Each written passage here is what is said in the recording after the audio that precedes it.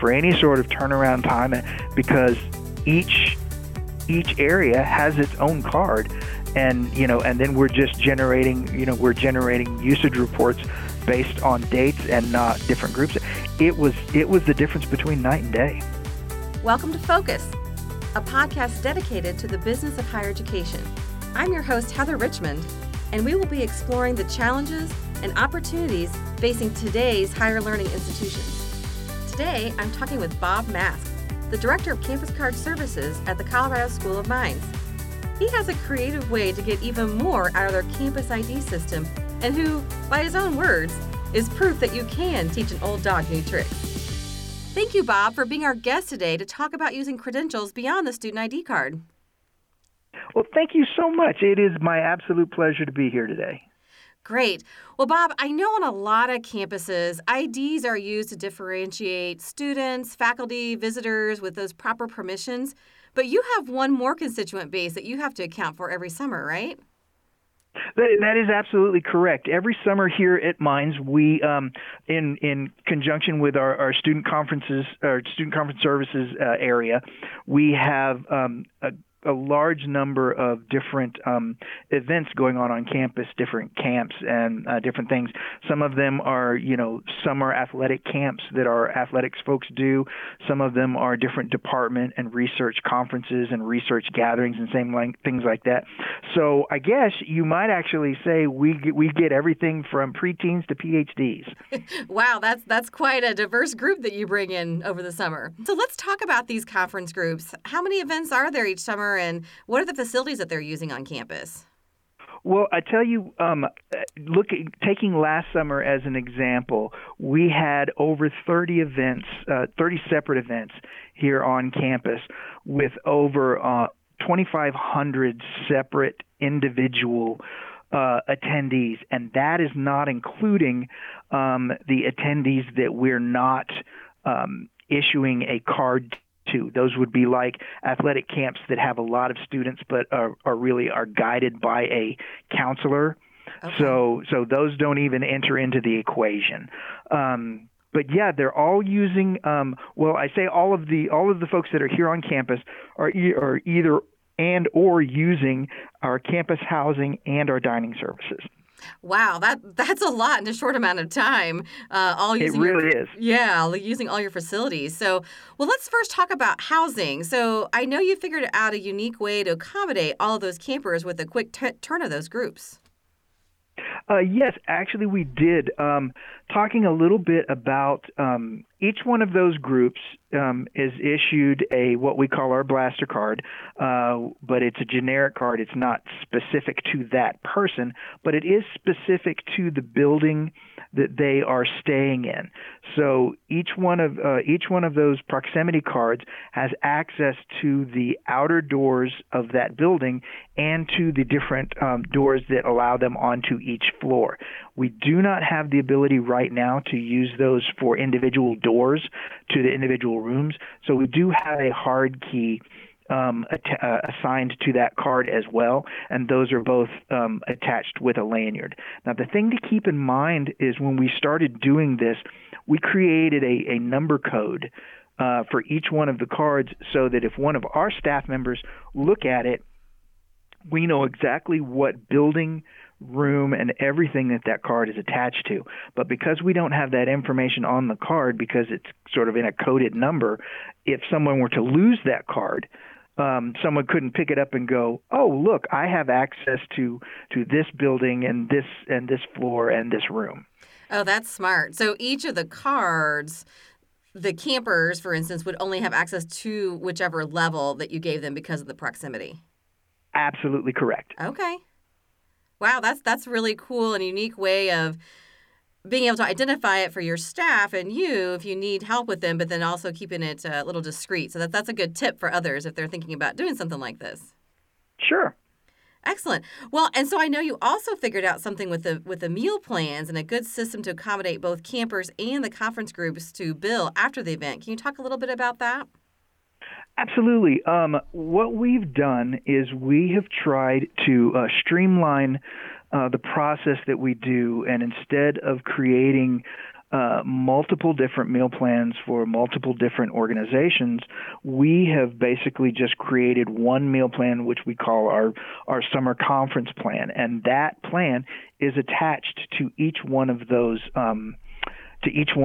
proximity cards. Now, using the TouchNet meal system, what we basically done has created just a block plan that allows for a single swipe for breakfast, a single swipe for lunch, and a single swipe for dinner for each day for each card. So it really allows some control over how the card is used, and it also helps us keep track of when it's used. To be quite honest, I actually was inspired by the Disney dining program. My family and I do Disney quite a bit, and when they first started rolling out their dining program, I was thinking, I bet there were some things that I could use in creating a plan for people who come and go on campus, not necessarily who are here as students or staff members or whatever, but people who just come and go, which is basically, let's be honest, that's what happens when you go to Disney. You're not living there, you just come and go, even though we probably would like to live there. Right. That's great, and really a great thought process of like, how can I replicate this over here for this special group of campers that come in? Sure. And, actually, just to kind of build on that, that is one of the things. I have been in the card industry for, going on 20 years now. And I think that some of the best ideas that I've ever had, I really didn't have. Someone else told me about it or something like that, and I've been able to use those. And that's the beauty of what we do here in the card industry is, talking to different people and doing those kinds of things and looking what other folks are doing. So, I always try, and anytime I can help somebody with something like that, I always like to do that as well. Oh, I think that's great. And that's why we're talking today, so that you can give some tips and ideas to others who might have something similar going on. Yeah. And so just to clarify, you were able to set up the block plans to where each camper doesn't have like all you can eat, but you were limited to each meal, right? That's absolutely correct. That's one of the things when we were trying to figure out how to do this, because each in the past, when we would create different meal plans for different things, sometimes the groups wouldn't understand what to ask for or to how the plan was set up, so we would basically set them up how we thought they wanted them, and then there would be somebody would have extra access to meals or something like that, and then the groups might be upset because they would say, hey, we didn't want them to have this open access, and then unfortunately we had to come back and say, well, this was what you gave to us. So in this new system, we've decided that creating this basic plan and letting the groups know in advance this is how the plans work, it really helps to control that kind of thing, because let's be honest, you just never know how many times somebody's going to go back and swipe a card. So yeah, and the nice thing about it is we also work very closely with our food service area, and if for whatever reason a group needs something beyond that plan, they'll work with our food service, and our food service will work with them to make sure they have what they need. Oh, okay. That's great. And then I know you were also talking about, because the way you set this up, the conference group has an easier way of billing after the event. Can you talk a little bit more about that?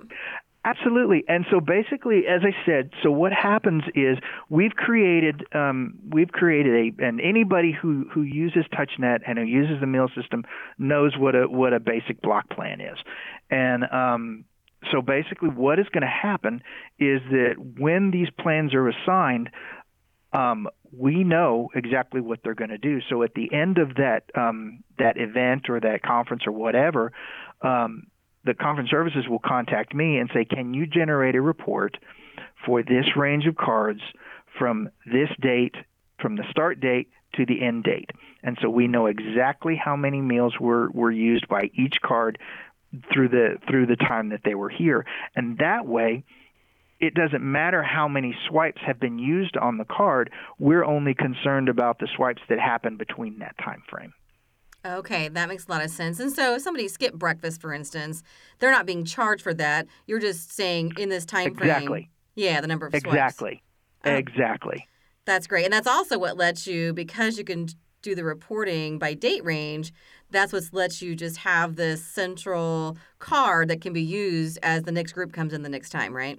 That is the foundation of everything. That's very cool. So how'd this work before? How does this all differ from what you did before? Well, I don't know if any those who are listening who have seen me who have met me before know that I'm bald. When I started this job, I had hair, and so when I first came here to Mines, it was broken down into a couple of different ways that we would address things. We would create an individual meal plan for every group that came on campus. So figure if we had approximately 20 to 30 groups come on campus over the summer, we were creating 20 to 30 meal plans over the summer. So each time a group would be here, we would have these generic cards set aside, but they weren't assigned to anything. They basically just said summer conference, Colorado School of Mines, summer conferences blaster card.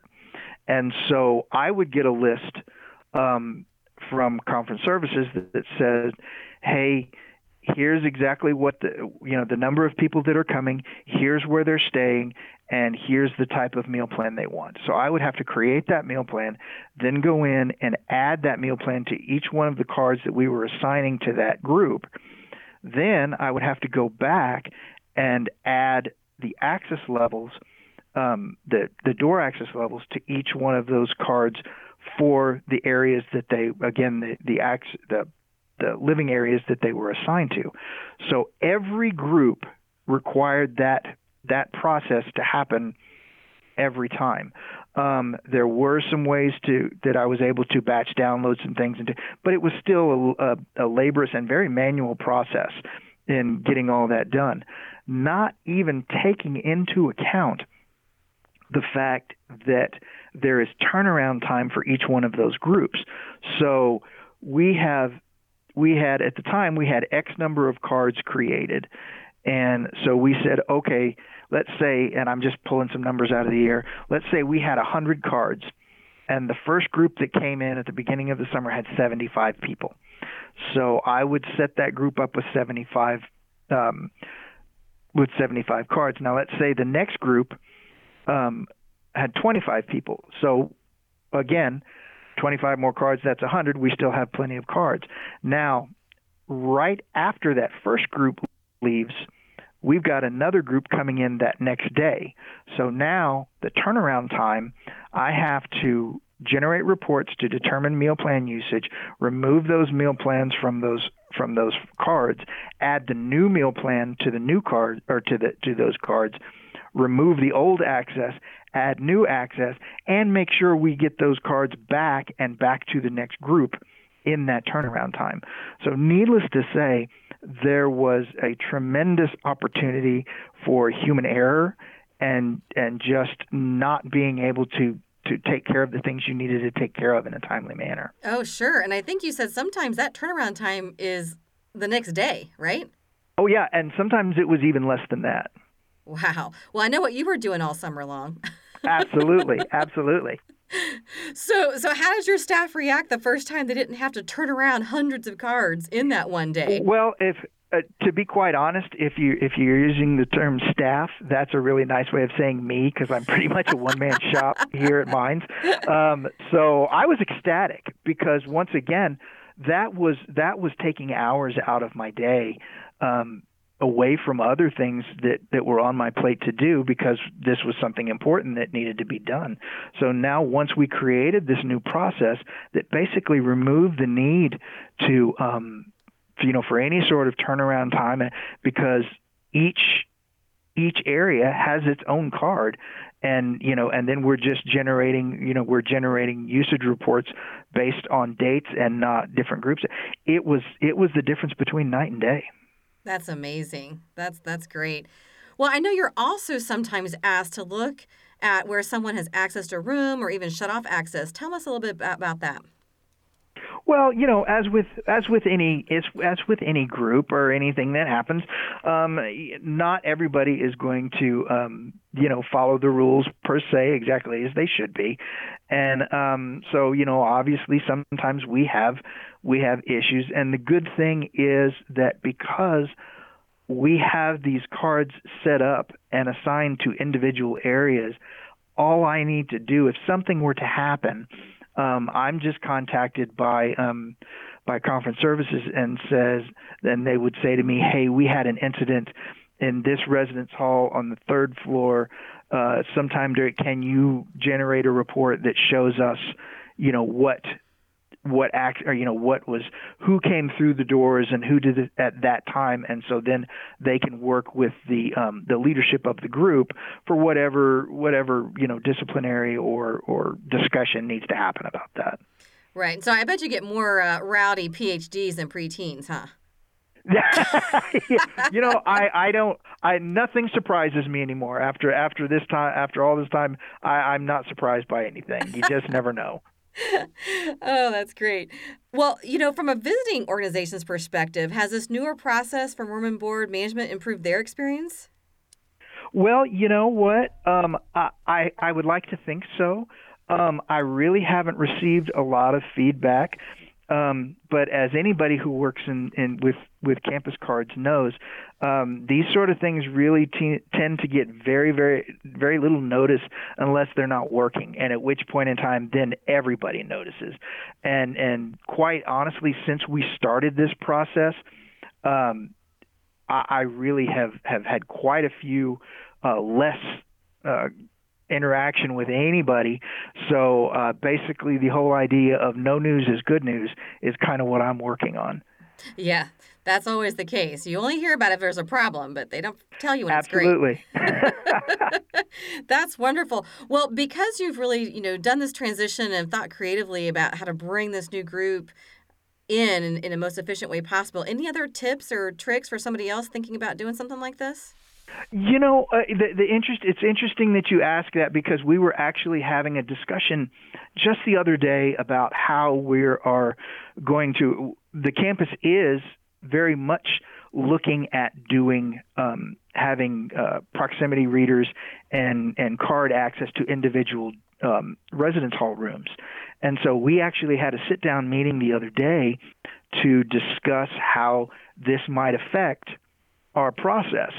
And how we were gonna do things, and I think that what my biggest takeaway from the meeting was that not to be afraid to make a change, as long as you're not making a change just simply to make a change.